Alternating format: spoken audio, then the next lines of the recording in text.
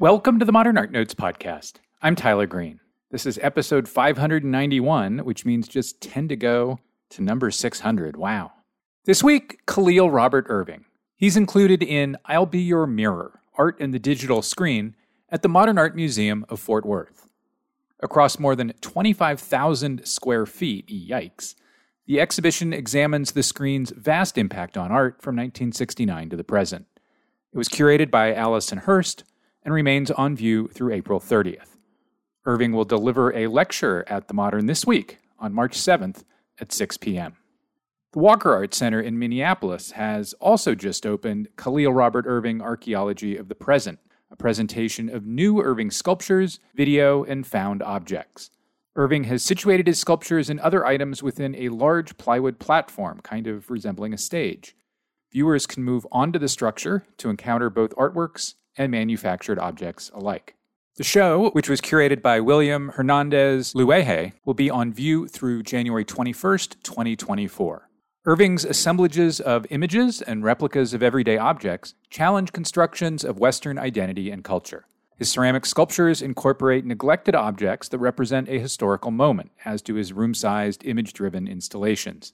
Irving has had solo exhibitions at the Museum of Modern Art New York and the Contemporary Art Museum St. Louis, and he's been featured in group exhibitions at museums such as the Carnegie Museum of Art in Pittsburgh, Mass MoCA in North Adams, Mass., and the Whitney Museum of American Art in New York.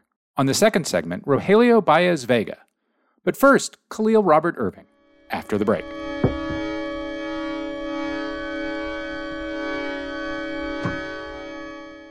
On view through February 19th, 2023, at the Getty Center in Los Angeles, the captivating new photography exhibition, Uta Barth Peripheral Vision, investigates the act of looking.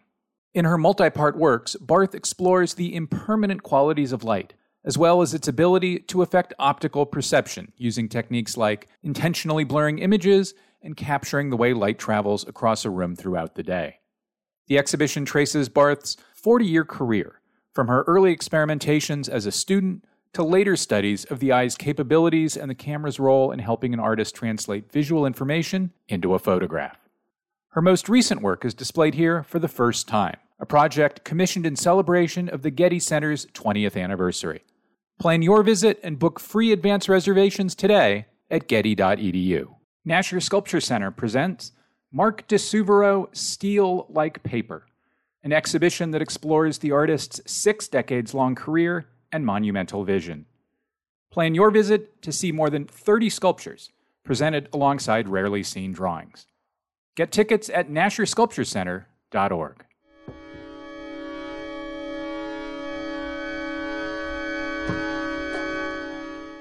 And we're back. Kahlil Robert Irving, welcome to the Modern Art Notes podcast.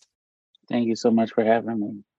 I wanted to start with your interest in the collage tradition. And specifically, I wanted to ask if there is a relationship between the 20th century and later collage tradition and your interest in digital culture. Well, to be honest, making collages really started from returning from studying abroad and studying at the Kansas City Art Institute. And the program that I was in, the kind of conceptual construction and material construction in the apparatus of dealing with the relationship between the two was a bit fraught and kind of complicated. And it was set outside of the conversation of contemporary art in the way that I was learning it to be. And so I started making collages as a way to bring in specific iconography into my sculptural objects in college as a way to then satisfy the decorative nature of dealing with a ceramics education, quote unquote, and then also being able to kind of align myself and be in conversation with some of the issues that I would hear people talk about in lectures online, in terms of like listening to Kerry James Marshall's 2013 presentation at the Art Institute of Chicago, or at the MCA Chicago Artists in the Studio. And in that way, that's where collage begins. And so it begins in 3 dimensions, not 2 for you. Right. Yeah. Collage begins in 3 dimensions, but also it combines the 3-dimensional sculptural manifestation of collage or amassment or assemblage, but then it also goes 2-dimensional on the surface. So the form is a certain kind of construction methodology in relationship to a collage or assemblage history. And then the surface is related to the history of collage with paper or more two-dimensional practices. And thinking about the relationship between historical collage and digital culture, contemporary digital culture, I think that I was telling this to my grandmother the other day, and I don't think she really understood, but I was telling her that I think that, the desire of collage in the 20th century was a way to enact a certain kind of speed in relationship to a melodic or a kind of sonic engagement that you had to kind of be able to read on a work or understand through a work and the gesture in which was made. And I think the digital culture, the existence of that in digital culture or relating to digital culture is instead of the speed or the sonic way of visualizing, it's then being enacted in our action. How we interrelate and interact and use the technology is the kind of manifestation that people desire to enact into a work of art. And for me, I'm trying to pull it apart in some ways, but then also exacerbate it in a certain way so things can be legible and illegible simultaneously. And I don't think that that's a concern mostly of an artist like Romare Bearden. He was very much about the imagistic quality of it and the textures that he was able to arrive at while also creating an image. So for me, recognizing those histories and colleagues and other artists, older artists who are dealing with collage, I'm just trying to find a space to do something that is my own, but also is a little bit more free in a way, because it's very intuitive for me in the studio. I work with what I have. Do you think about, or are you aware of, that you're using collage in both 2 dimensions and 3 dimensions? So 2-dimensional wall-mounted pieces, for example, and 3-dimensional sculptures. Are you aware of doing both at one, or are they so closely related to how you got started on this 10 years ago that you don't think of them as separate processes or practices? Well, since the image transfers that I create for the sculptural objects are born out of the computer. In my exhibition at Wesleyan University, it was the first time that I had printed a digital collage and framed it in the gallery. So I took the collages I make for the ceramics and made an autonomous object of the collages that I had made. And so that was the first time I had created a kind of schism between the intent of the ceramic and the intent of the image. And so now dealing with making light boxes, working on video works, making large-scale digital wallpapers, mounting wallpaper on panel and then hanging the ways, I'm thinking about it as a way of grounds sitting in front of each other or screens sitting in front of each other, and the ground mirroring the sculptures that I make that look like asphalt, but also the ground as a plane in which one can enter or kind of visually enter, like we think about the history of painting. And so I think about it, they are together and separate at the same time. I think some of the things you just said are going to come up over and over again as we talk here. You mentioned Kerry James Marshall, you mentioned Romare Bearden.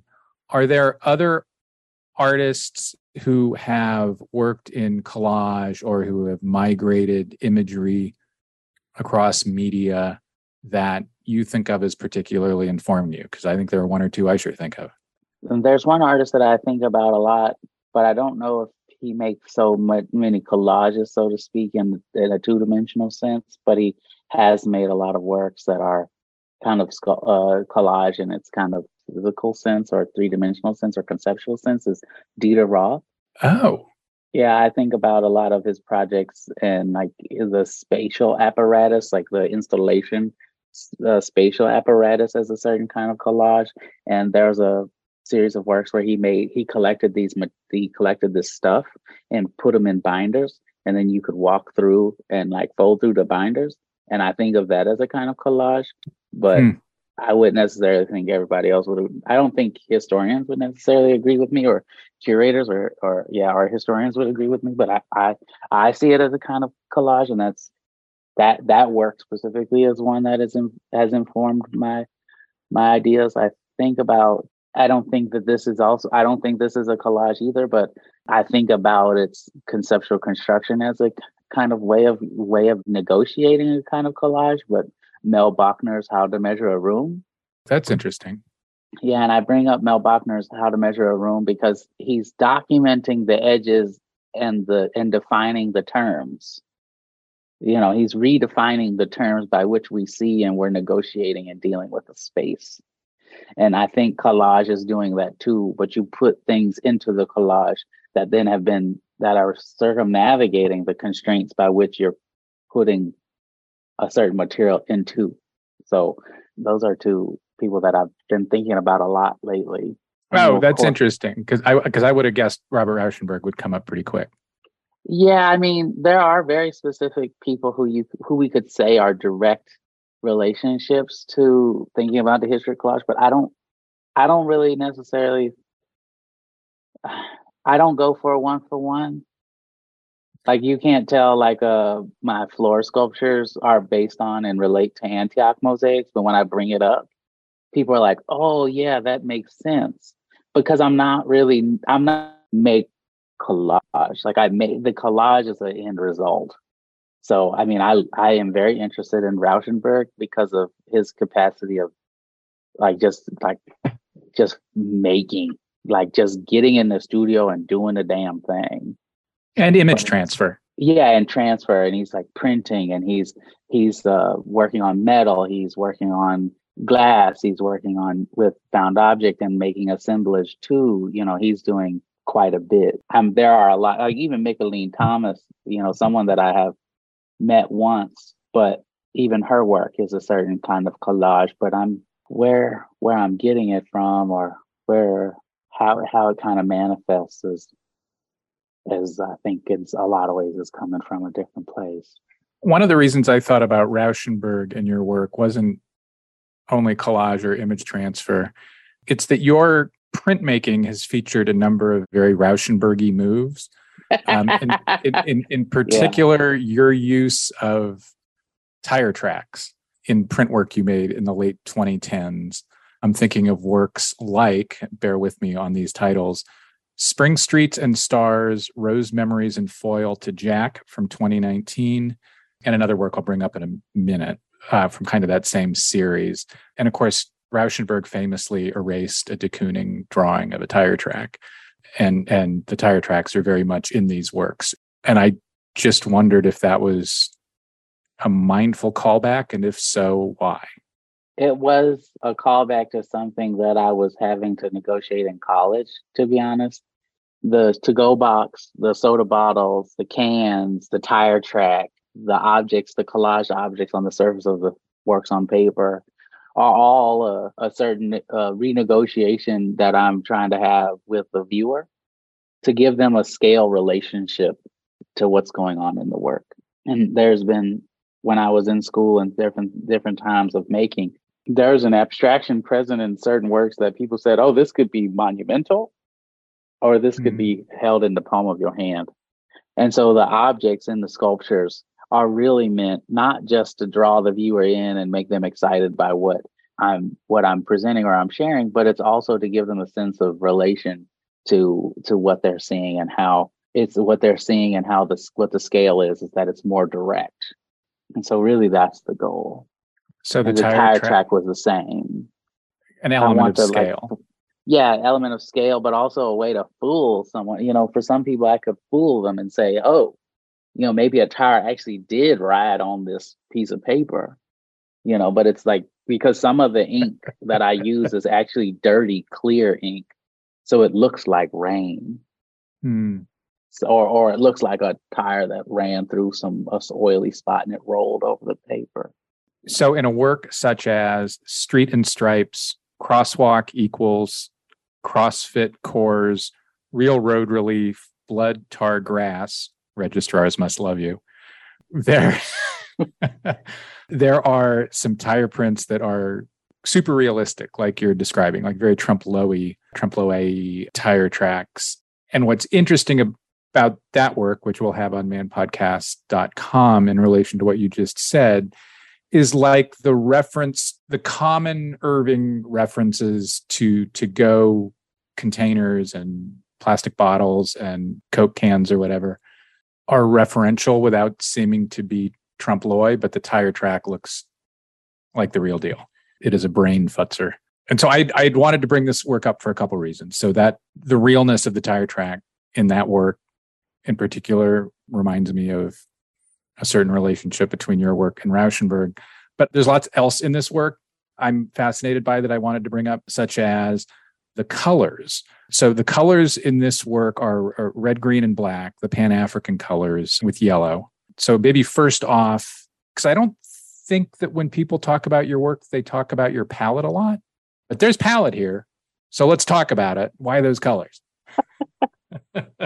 I mean, there are personal reasons, and they're like super specific personal and familial references to this, and to the use of color. And going to school at the Kansas City Art Institute and going to Washington University in St. Louis and thinking about social justice and issues of police brutality and things that are happening, and like dealing with reading and writing and trying to get involved in the history of being safe or making space to be safe for Black people specifically. It's just like the palette really, the use of these colors is really recalling and dealing with the conversation of a certain kind of presence or commitment to Blackness, but also like a historical commitment, because I'm thinking about the people who constructed and used the color for those specific reasons, but then also a way to kind of manifest it or make it look or make it exist in a way that is not necessarily directly related to or pulling from or culling from that history,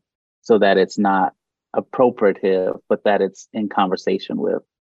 Because it's like the issue of Black nationalism or Black freedom and liberation has to kind of exist somewhere. Like there has to be space for it. And I'm not trying to say like Black people need to be free, and these are the reason why they need to be free. Or it's like, it's not meant to be so direct in a way. And so it's, the goal really is to like talk about it as it's from the ground, or it's from the world around us, or it's from the space in which we exist, or it's a part of the space in which we exist. But also the works on paper, the large scale works on paper they are a part of this kind of conversation of world building that I have been kind of participating in. And that's like, sometimes it's very direct and sometimes it's not so direct, but in a lot of ways it kind of is, folding through and working through this kind of practice of thinking of a world that doesn't necessarily specifically exist, but is able to kind of collate and be in relationship to all of these other kind of social and cultural problematics that kind of frame and unframe and kind of like legitimize or also can complicate and negate what I'm saying or what I'm doing. This same work, this same Street and Stripes work, has in the, like just to the left of center, a very specific X. Lots of art history to that X, from Willem de Kooning's 1947 painting Zurich. Julie Meritou used a similar X in her paintings that addressed the events in Ferguson. Why the X? I've been using the X off and on since I studied abroad in Jerusalem at Bezalel Academy of Art and Design, and thinking about the archive or the dig or the kind of excavation of something. It's like a marker. I remember when I was younger and Hurricane Katrina hit the Gulf, and in the aftermath, and dealing with the people who died and lost their homes, and how they kind of counted animals and counted the beings, like people's bodies that were still in buildings. The X is just what it's meant to be used for. It's like it's a marking of sorts. It's a placeholder to say it's here. And I think on houses in New Orleans in the wake of Katrina that were slated for condemnation and demolition, the city or state or whoever authorities marked houses that were not to be re-inhabited with an X. And then in the X, the bottom, the right, the left. Oh, that's right. had numbers in it I to forgot about that. demarcate. Yeah. And so in a lot of ways, the X is like there is space or there's something that exists there, or and so and the X in certain works is like to let you know that that's the ground, that's a place, and there may be something beyond. There is like this is a ground or this is a place to see, but this moment or this marker is telling you that it doesn't end here. So you're telling me that, yes, you know that art history of the X and you're aware of it, but you're doing more with it. Yeah. A lot of ways it's a lot about landscape. A lot of the things that I'm doing is very much about landscape. And it's not just landscape in the sense of it being of the ground or of the street or of the space in which one can inhabit and walk on, but it's a space that is it's a really trying. I'm really trying to push it a lot of things all the time, and I don't know if it necessarily always gets there, but it's always been so many abstractions folding in on itself, and I've been trying to rectify that and pull back, but it's also getting harder and harder because there's just so much to do, there's so much to say, there's so much to be involved with.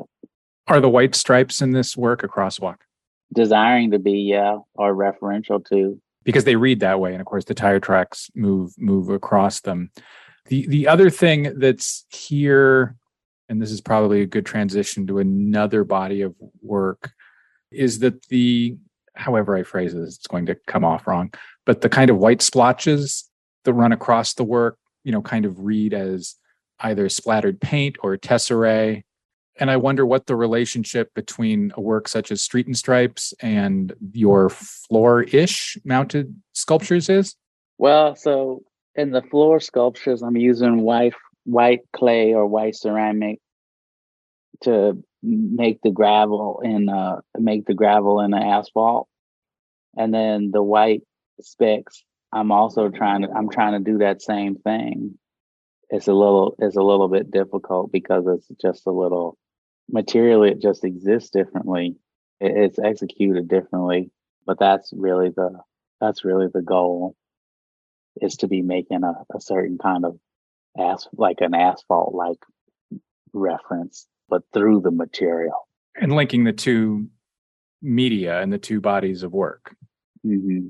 Well, let's talk about those sculptures a bit. There is, in the Walker show, going to be a new, do I want to call it a floor-mounted sculpture? What do I want to call it? It's a floor-sighted-ish sculpture. Maybe I should just shut up and let you describe it.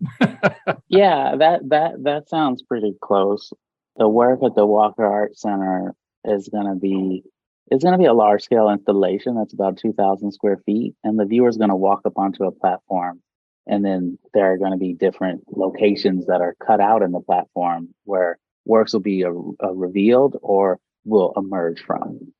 And so there'll be three floor sculptures in the exhibition. One's called Ground Gate, Wave View, Glam and Glitter Aligned Portal.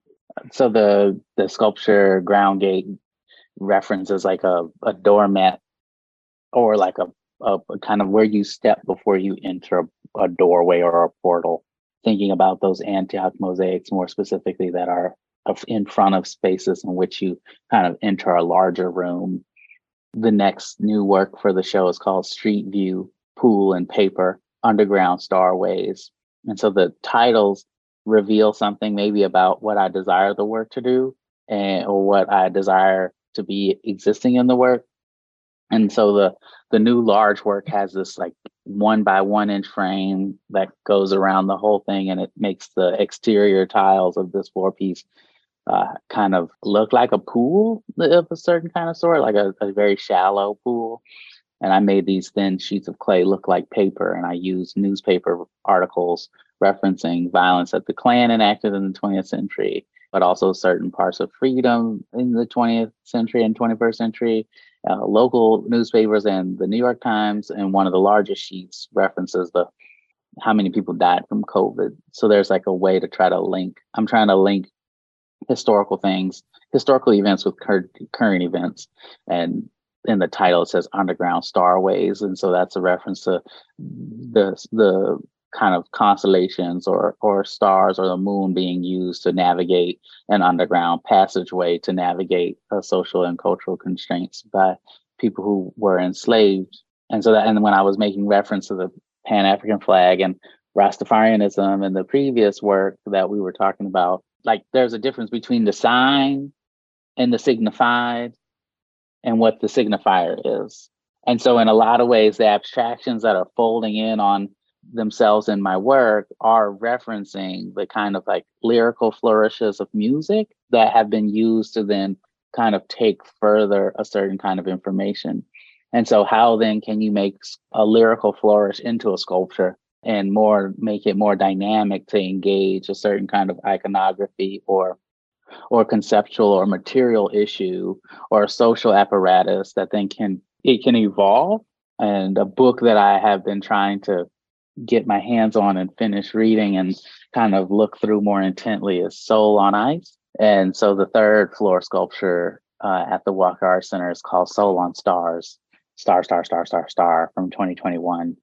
And it's a work that I'm keeping in my own collection. It was recently on view in my exhibition Street Moments at Petzl Gallery on the Upper East Side. But these floor sculptures are really important because they do relate to the ground. They do relate to these Antioch mosaics. But I'm really trying to push the viewer away from this certain kind of proprietary relationship that people can get with an artwork, that you look at it from a certain perspective and you kind of can enter it and you can own it. A sculptural object, you can stand over it, you can pick it up, you can move it around, and there's like a certain kind of authority that the viewer has. And these floor sculptures are really desiring to like reorient the authority, ground someone or humble someone when they are approaching it or engaging it. Because it's not about the ownership, it's not about the authority of your presence in relationship to an object or being able to understand it.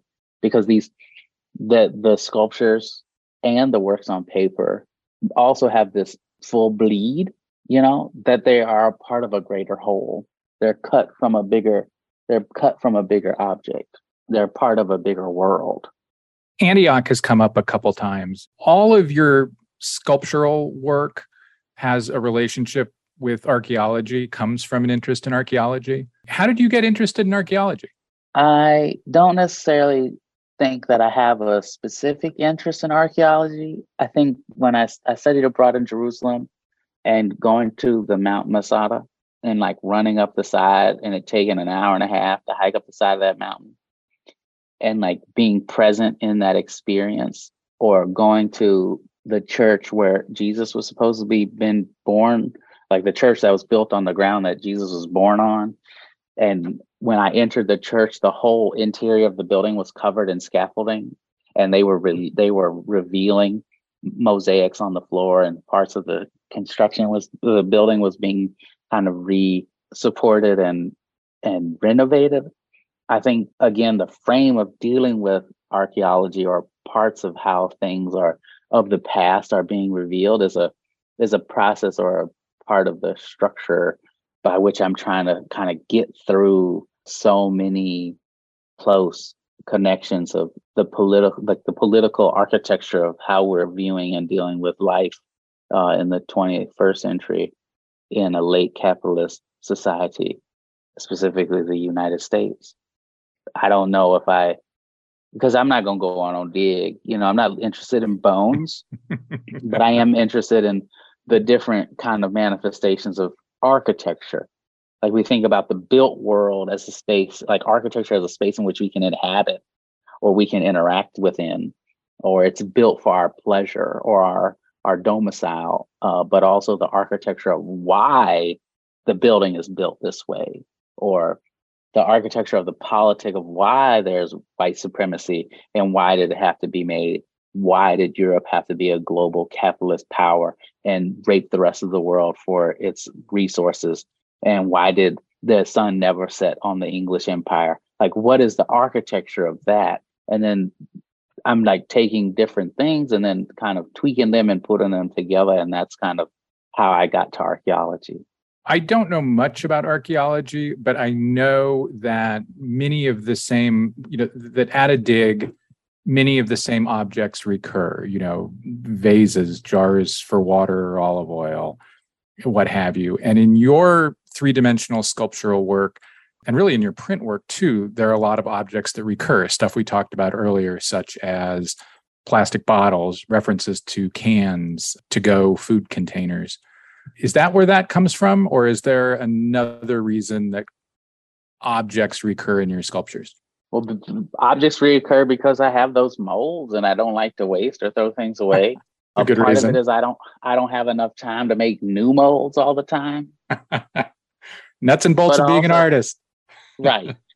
But it also relates to the specific references and why I started using some of those things in the first place. Everything has 2 or 3 reasons why I'm using it. And there are some reasons why I'll never reveal.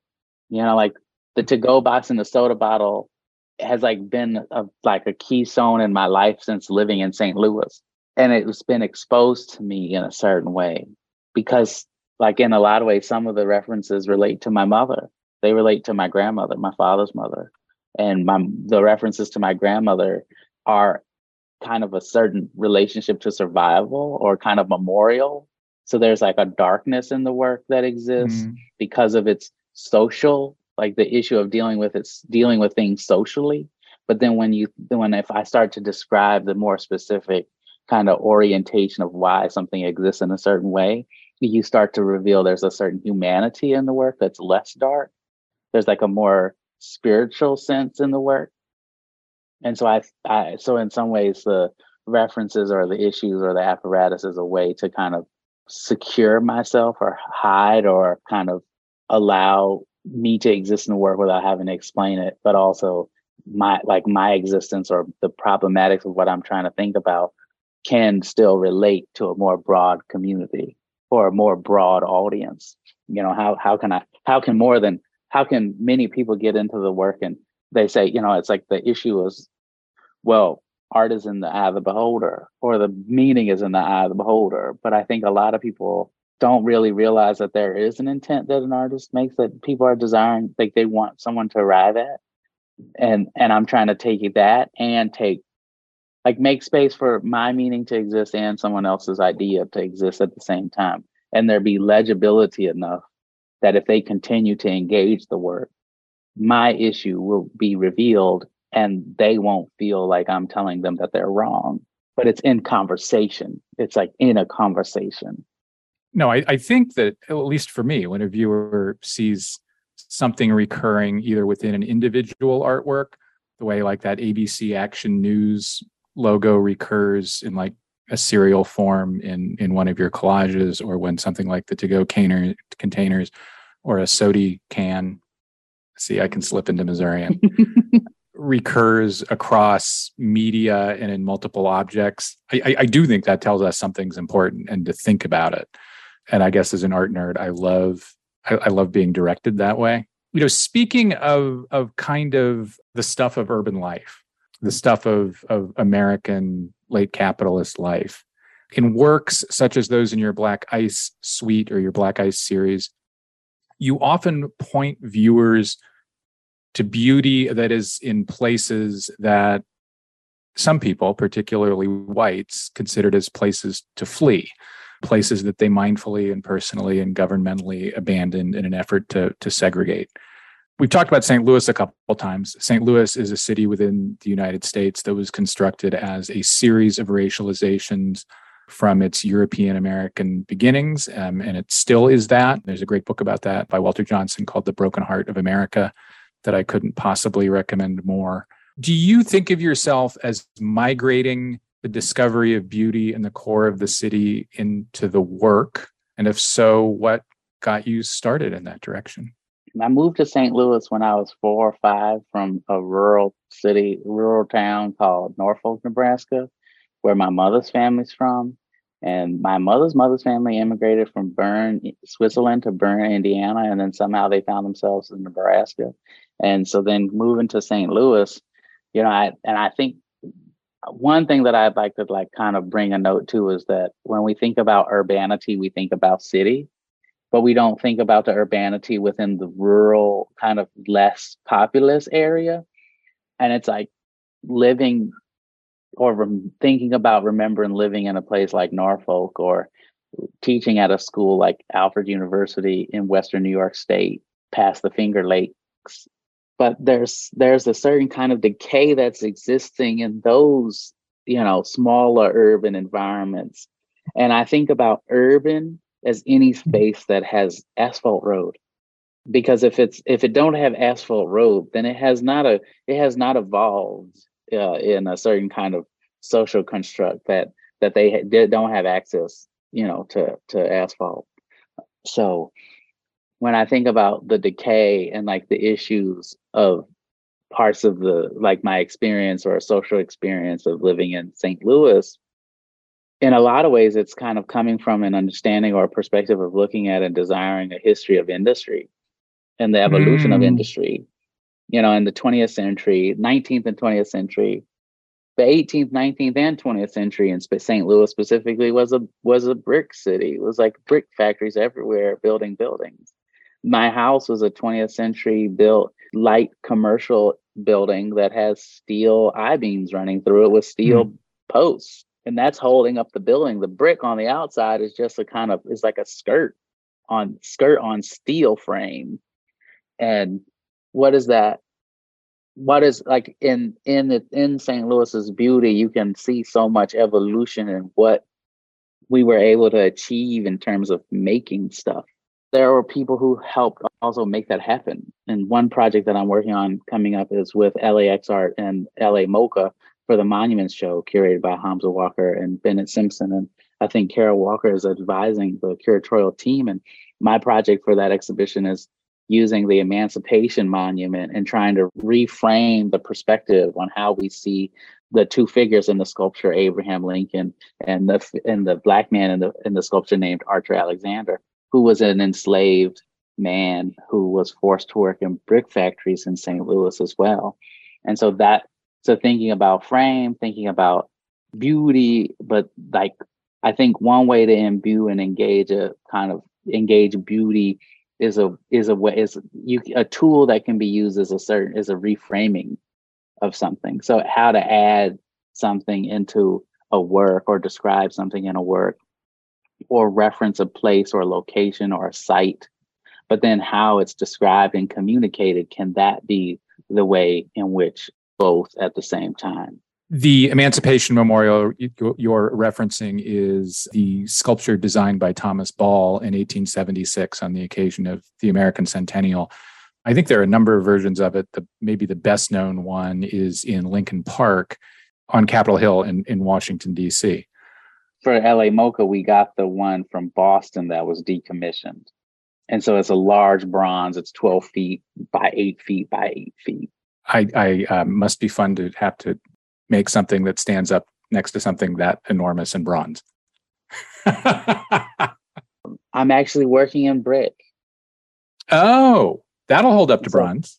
So for the LA Mocha project, it's gonna be a certain kind of structure that's built out of brick that will kind of be used as a framing device. Which I imagine is related to your use of ceramic and other materials that come from the ground. That, but also Archer Alexander was enslaved and forced to work in a brick factory in St. Louis.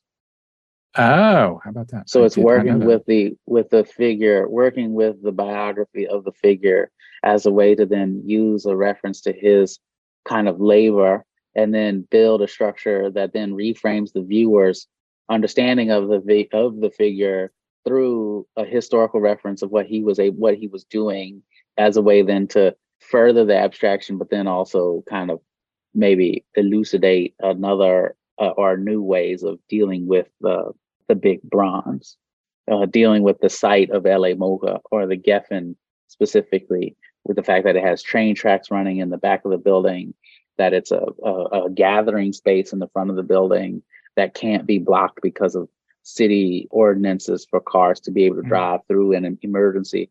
And so in a lot of ways, the installation that I've proposed and I've been working on is a kind of reorientation in relationship to the different sites within the Yepens architecture, and then dealing with that monument in itself to connect the past, the present, and what's possible. One of my friends tells me all the time, you can't date potential. You can't what you wish someone to be. In a lot of ways, the architecture of this project is what I wish is like reframing. If we were to make a new emancipation sculpture, and if we could use my reframing device of dealing with the past, the present, and the potential of what the future could be, then could we make a new emancipation monument? Or could we memorialize and remember Archer Alexander in another way? And could this be then the kind of blueprint to thinking about it? Not necessarily that this is the reframing or this is what it should be, but that this could be a frame by which to see it. Some of that construct reminds me of Fred Wilson's Indianapolis project, abandoned probably 15, 17 years ago. Some of the same questions addressed differently. Well, I also think about Theodore Gates saying, like, he was making a thing, and for so long he made a thing. And then when he started to develop his studio a little bit more, and more exhibitions came along, and the project at the Milwaukee Art Museum came, and he started working with the archive and thinking about David Drake as a maker, and then thinking about himself and dealing with the archives in which he was collecting and these collections that he's now having to steward and build homes for, making the thing that then makes the thing, making the apparatus. But it's like, I don't necessarily, for myself, I'm not at that scale of a studio or as a practitioner. And so it's like, I'm not trying to make the thing that makes the thing, or build the home for the thing to live, or renegotiate space to make home for something. But I do think that that the model or the drawing is still a valuable thing, even if you can't realize. Like, another artist that I think about quite a bit is Diane Simpson, an old artist that lives and works in Chicago. It's like, if you see some of her older cardboard sculptures, she had a really big exhibition at Wesleyan University a few years ago of I think a few decades of her cardboard sculptures. But the drawings that come along with those sculptures, the sculptures still come alive through those drawings. They still manifest a presence of her vision and what she desires you to understand or realize or think about in relationship to the work. It's still very much as present. And so I'm thinking about Diane. I'm thinking about that in like the way she's dealing with the drawing and making the sculpture and laying things out ahead of time in relationship to all the exhibitions coming up, like the Walker Art Center's Archaeology of the Present opening next month or February, and then the project that Allison Hurst invited me to be a part of at the Modern in Fort Worth, I Can Be Your Mirror, art in the digital screen. I'll be your mirror. I'll show you the things of yourself. So sensual in a way. And then how can you take that sensuality how can you massage an abstraction, to where it's like, it's not pompous, it's not sharp. It doesn't slice and separate. But that an abstraction is a kind of, another thing that I think about all the time is the god Janus, how Janus stands and looks to the future and the past at the same time. How can an abstraction exist in a liminal space and be reflexive? But then it's also like there still can be right and wrong. Like there can still be things that are right and wrong. I want to begin to wrap up by returning to digital collage. You mentioned the show at the Modern in Fort Worth. If you can give your work 15-word titles, no wonder you can remember exhibition titles. So one of the pieces in Fort Worth is going to be one of these big wall-mounted digital collages. And before we taped, I asked you if they were made out of vinyl, and you began to tell me no and what they actually are and why. They're an adhesive fabric. So what is that, and how and why were you attracted to that form or medium or whatever you'd call it? Well, it operates like vinyl, but it's just it operates just like vinyl. It goes up on the wall. The seams are visible and invisible at the same time. It takes ink well. It has a really nice surface, but the material specifically that I use or like to use regularly is called Phototex. And Phototex is it's an industrial product. And the work at the modern is I'm exhibiting brand new paintings, a brand new digital collage framed. I'm showing 2 new sculptures, a sculpture that was exhibited at the new museum triennial. And I'm just like, Allison allowed me the space to kind of take this 22 by 22 foot room and just like create. In a lot of ways, I think of the exhibition at the Museum of Modern Art projects for Robert Irving, and the exhibition at dusk at the Contemporary Art Museum St. Louis. In a lot of ways, I think of my installations as puzzles. I think of them as puzzles, in some of the sculptures that I've been making that are 1 foot by 2 foot tile sculptures, or that's a module where I make bigger works, like the Singapore Biennial Many Grounds, Many Myths in 2019. It was, the goal is like, those things look like game boards. The tiles look like they could be folded up and objects are put on top, and you just need a couple dice that you could just roll and shake, and then all the things would move around like the Jumanji game board. But there's so much personal information that I don't divulge to the viewer. Like in the modern, there's a picture of my brother and sister and my youngest cousin, but there's this figure that's standing next to them that is the back of a person's body wearing jeans. It's just like the booty and the jeans. And then I put a top on it. I had to put a top on the person. So I had this picture of a motorcycle driver or a race car driver with the jacket. And then I was like, well, that's not right. And so then I put a football hat, a helmet person with dreadlocks from Dallas Cowboys. And then on top of that, I put an astronaut's body, and I kind of erased through all the layers to expose all the different layers. And that figure, you don't see their face, their back is standing to you. But then one of the older football players from recent news is like looking at this abstract figure that I made in the collage. And so like, who is that man facing this older Black gentleman? And the show's called I'll Be Your Mirror. So then maybe you could reveal the identity or the race of the man in the helmet astronaut suit because of who he's facing. And I don't know, it's like, it's a puzzle. It's a lot of puzzles. So one of the things about the digital collages, which do often feel puzzle-like, like jigsaw puzzle-like almost, yes, without the little cutout little thingies, is that the digital collages are, especially when you're using adhesive fabric on a wall, super flat.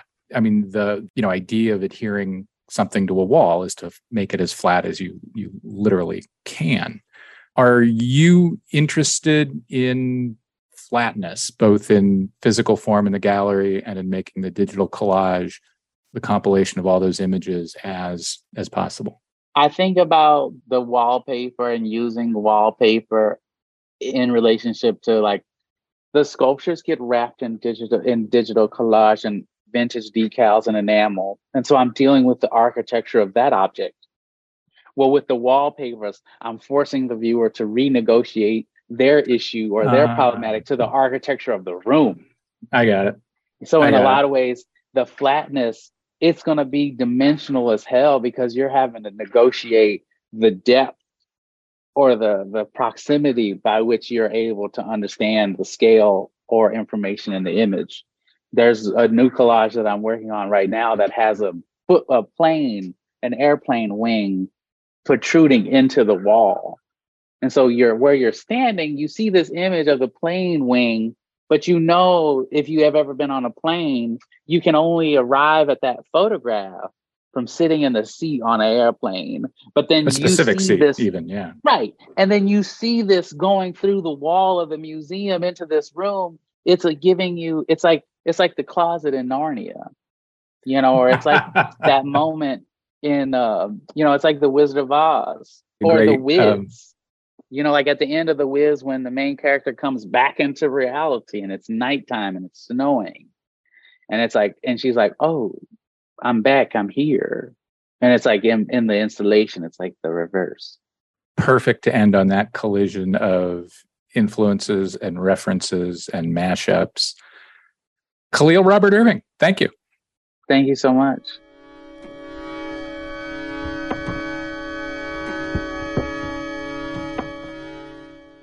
The Hammer Museum in Los Angeles presents Bridget Riley Drawings from the Artist's Studio, the most extensive exhibition dedicated exclusively to the artist's drawing practice. The exhibition covers the full range of Riley's career, from her student days in the late 1940s through her groundbreaking black and white optical works of the early 1960s to the innovative color studies she has undertaken from the late 60s to the present day. Bridget Riley Drawings from the Artist's Studio is co-organized by the Hammer Museum, the Art Institute of Chicago, and the Morgan Library and Museum. On view at the Hammer from February 4th through May 28th, 2023. Details at hammer.ucla.edu. Opening on February 12th, the Modern Art Museum of Fort Worth presents I'll Be Your Mirror, Art and the Digital Screen. Organized by curator Allison Hurst, the exhibition examines the screen's vast impact on art from 1969 to the present, including more than 60 works by 50 artists. Artists including Corey Archangel, Lynn Hirschman-Leeson, Hito Sterl, and Hassan Elahi examine screen culture through a broad range of media, such as paintings, sculpture, video games, digital art, augmented reality, and video.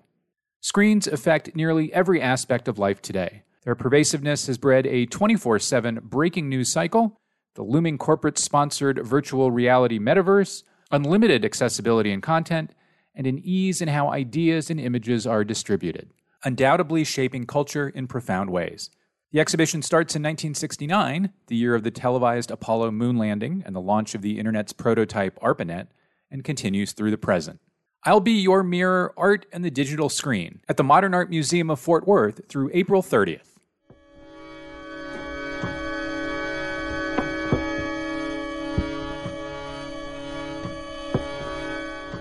Welcome back. Next up, Rogelio Báez Vega.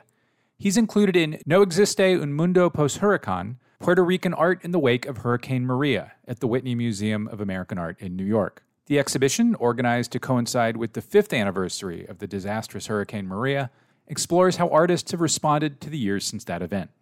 It includes 15 artists from Puerto Rico and the diaspora. It was curated by Marcelo Guerrera with Angelica Arbeláez and will be on view through April 23rd. Báez Vega's paintings often portray modernist buildings dating from Puerto Rico's post-war boom. While his pictures sometimes show the island's rich vegetation overtaking physical structures, they imply both a dystopian future and nature's promise. Rogelio Báez Vega, welcome to the Modern Art Notes podcast. Thank you for having me, Tyler. I'm very excited about this interview. When did abandoned modernist buildings first capture your attention and why? Well, I use the modernist buildings because this was our first country project. This was in the moment many things happened in the 50s. We have our first governor. We have our first Puerto Rican governor because to the end of the 40s, the last governor was Redford Tocqueville, who was for the Roosevelt administration. In that moment, many things happened. We established the Estado Libre Asociado. In English, it's a Commonwealth. But it's a tricky thing because we start to build a country, but we are a colony, right? We still be a colony, but the two governors in this status, like particular status, but many Puerto Rican, architect, urban planning, sociology involved in the corriente, the wave of build a modern Puerto Rico. And for me, this context is very particular because for one side, we have the best of our people, thinking about the city and the social project. But in the other side, the governor tried to take advance of the new, construction and everything to help, the agenda for the new company of the USA established in Puerto Rico and, If we have better roads, but the private sector they can take advantage of this progress, right? Yeah, and invest. Okay, but I don't know. I don't want now to appoint that, but the thing is, in the way we are now, I I like the opportunity to bring this back and people visualize and take a first look, another look or project, right? Because I love when I have these ideas and like a painter and put this thing in a painting. It's a weird thing. Like when you put this subject in a painting, in a big painting, in a big artwork, something take attention and bring questions, right? And that's the thing I want to appoint, no? Because I don't, I'm not an expert in urban planning, architecture, and anything, but I have my perception of my worries about the perception of my space and my spaces and my surrounding, my street, my school, my house, right? And that's been my subject, my theme for the last 20 years. And in the last 5 years, I started to visualize this modern building because the modern schools, the modern hospital, hotels, social places like hospital. It's not like a romantic, memory. I really care about what happened with this building.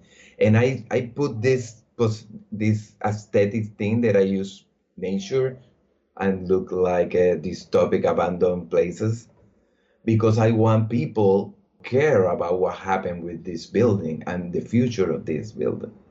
And I want to bring like a question and people notice and ask what happened here. That's kind of my thing right now. Yeah, let me jump in. One of the things you've been exploring in paintings a lot in the last couple of years is the combination of modernist buildings and extremely lush, bright, green, successful vegetation. Nature existing with or nature moving into those modernist buildings. What about that combination of human-built optimism, if you will, and nature moving in appeals to you? Many things happen when I use the nature. When I start doing this, I use it like, when we abandon a project, when we abandon a place, where we are absent of in a space, on the space, the plants start growing in the corners. And this is a symbol of you don't take care of this place like usual you do, right? And for me, this was a learning and how the plants, they are going to use this place and they're going to do his thing, right?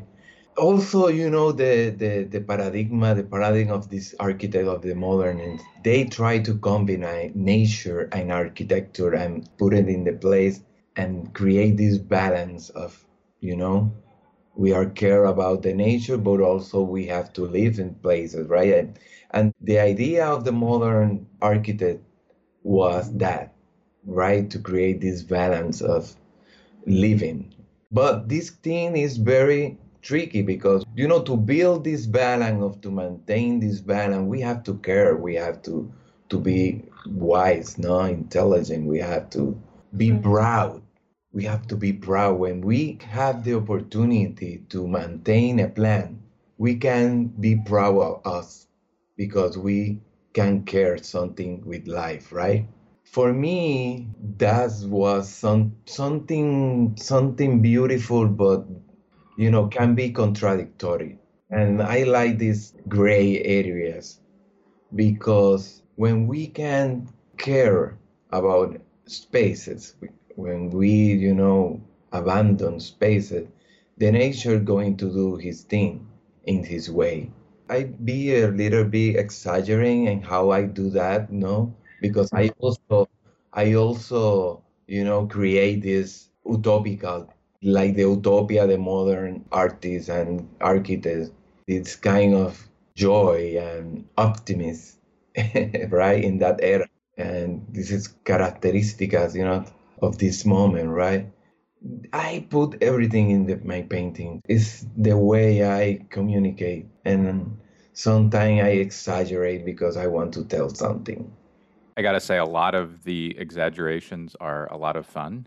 There's a lot of visual. Cynical, because Yeah, there's visual pleasure in the exaggeration, and the exaggeration underscores the questions you're asking. One of the ways you build your pictures is not only with oil paint, but you use beeswax and gold pigment in your paint. Why and how did you land on adding those two things to your paint? yeah, before that, I want to tell that many of the building I paint, they are not abandoned right now.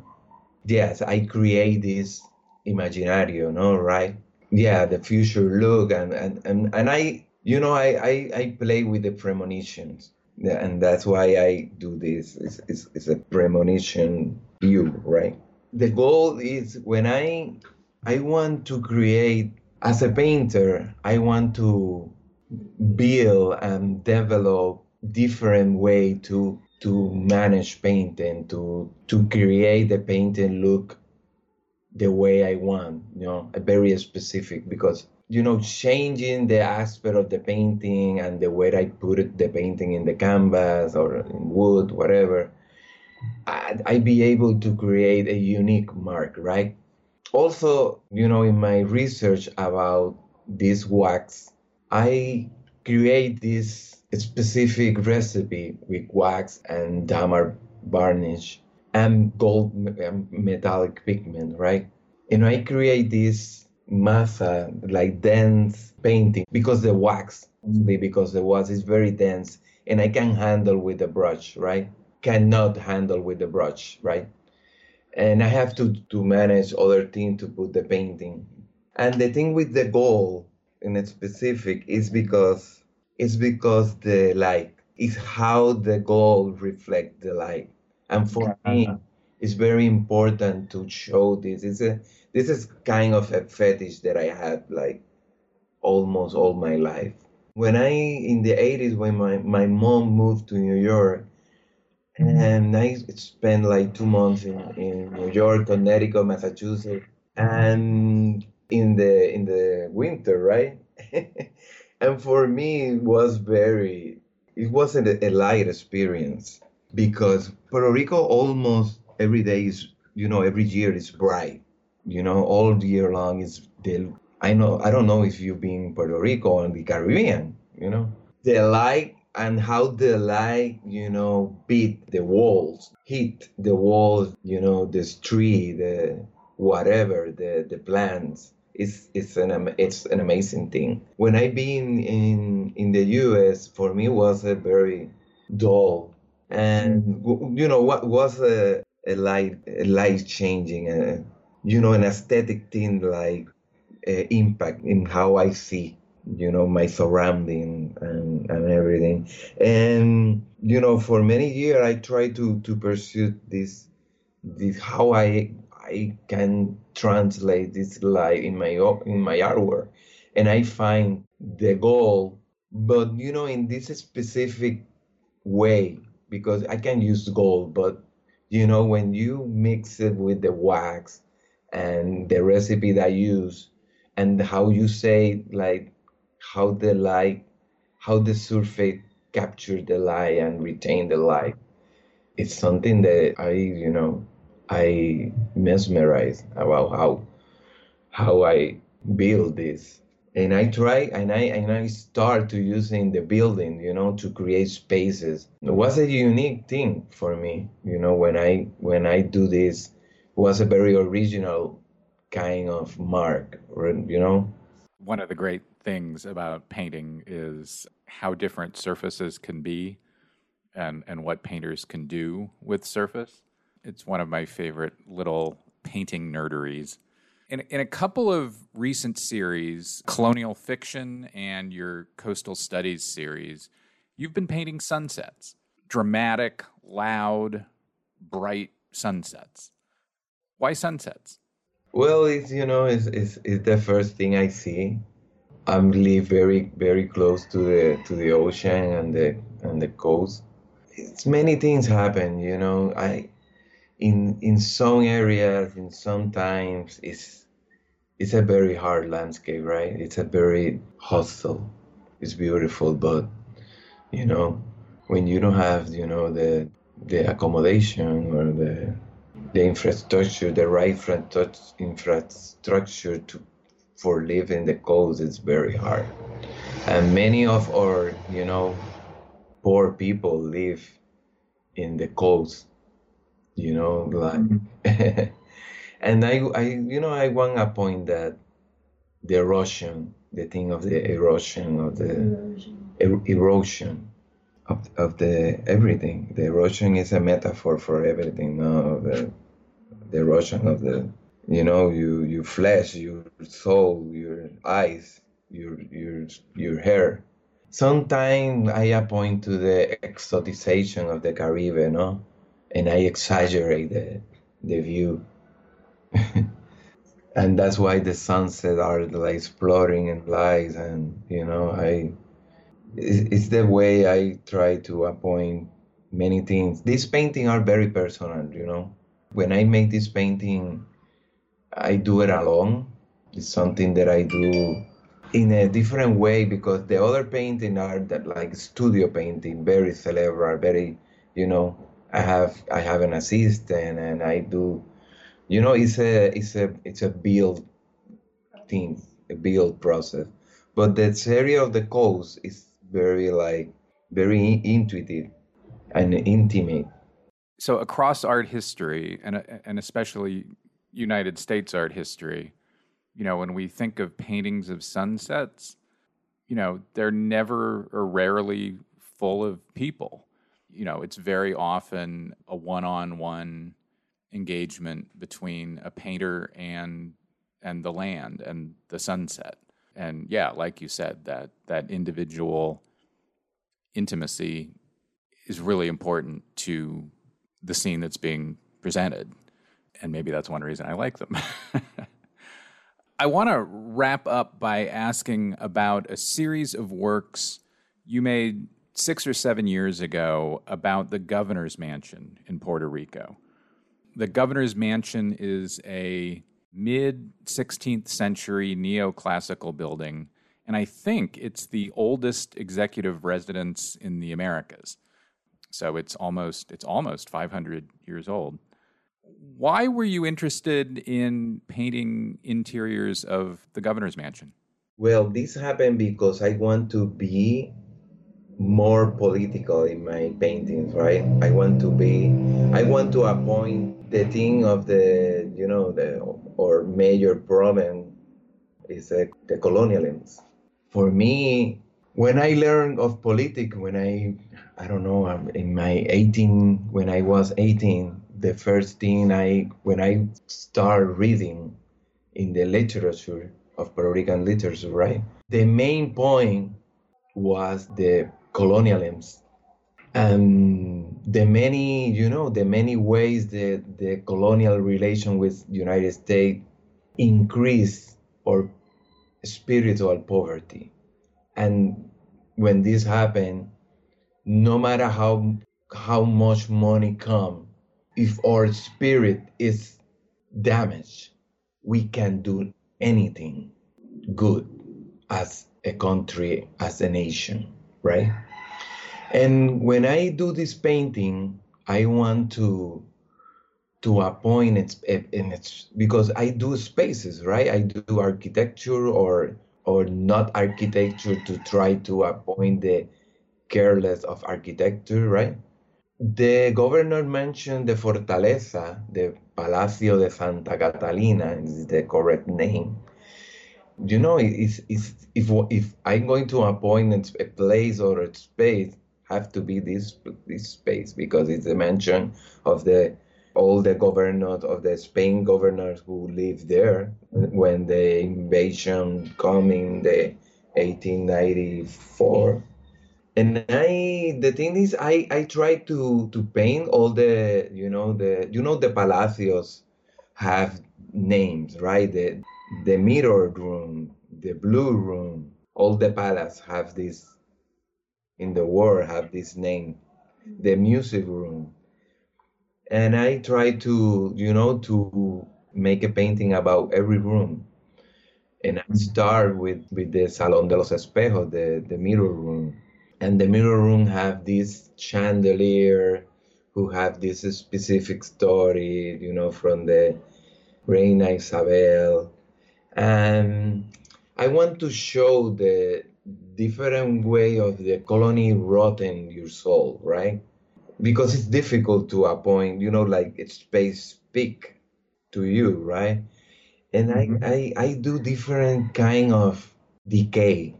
And one painting, the chandelier is fell, and I try to show this moment of the fell of the chandelier and all the shadow and the movement and the energy of a chaos creating this room at this moment. The office, I'll also do Flores para Fortaleza. It's flower to Fortaleza. It's a painting who show the revolution that never happened. In this specific painting is the office of the governor, right? And I paint the moment of the office is blown up because the revolution started. The other painting is the blue room. The blue room has this beautiful blue, but the blue is like melt and disgusted, degraded, and you can see it's look like many of the mansion in Cuba, that they never restore. Some of them they never restore and have this, this mark of this decay of the time. And yeah, mostly show in a specific way of decay. Because you know what? This architect, like the Fortaleza hired to inspect the condition of the Fortaleza. One of the architect, the assistant of the architect was my friend, and I have the opportunity to see the condition of the Fortaleza. I noticed many, like they make up because they don't want to be responsible of the restoration of the palace. They put a bandage, right? Like they don't do the work they have to do. And for example, the crown molding like fell and showing the layer of carelessness, right? And this talked to me. I see many things in the also because the architect, a point of, oh, this happened here, oh, this happened in the floor, in the ceiling, that we have to do this thing here, and that's in that moment I start creating the painting. Yeah, this was my point of view of these spaces, and also the premonition is there, future. History and future together. Yeah, they're wonderfully intense pictures. Rogelio Báez Vega, thanks so much. Oh, thank you. That's all for this week's show. The Modern Art Notes podcast is edited by Wilson Butterworth. Special thanks to Steve Roden, who created the sound for the program. The Modern Art Notes podcast is released under a Creative Commons license. Please visit Modern Art Notes for more information. Thanks for listening.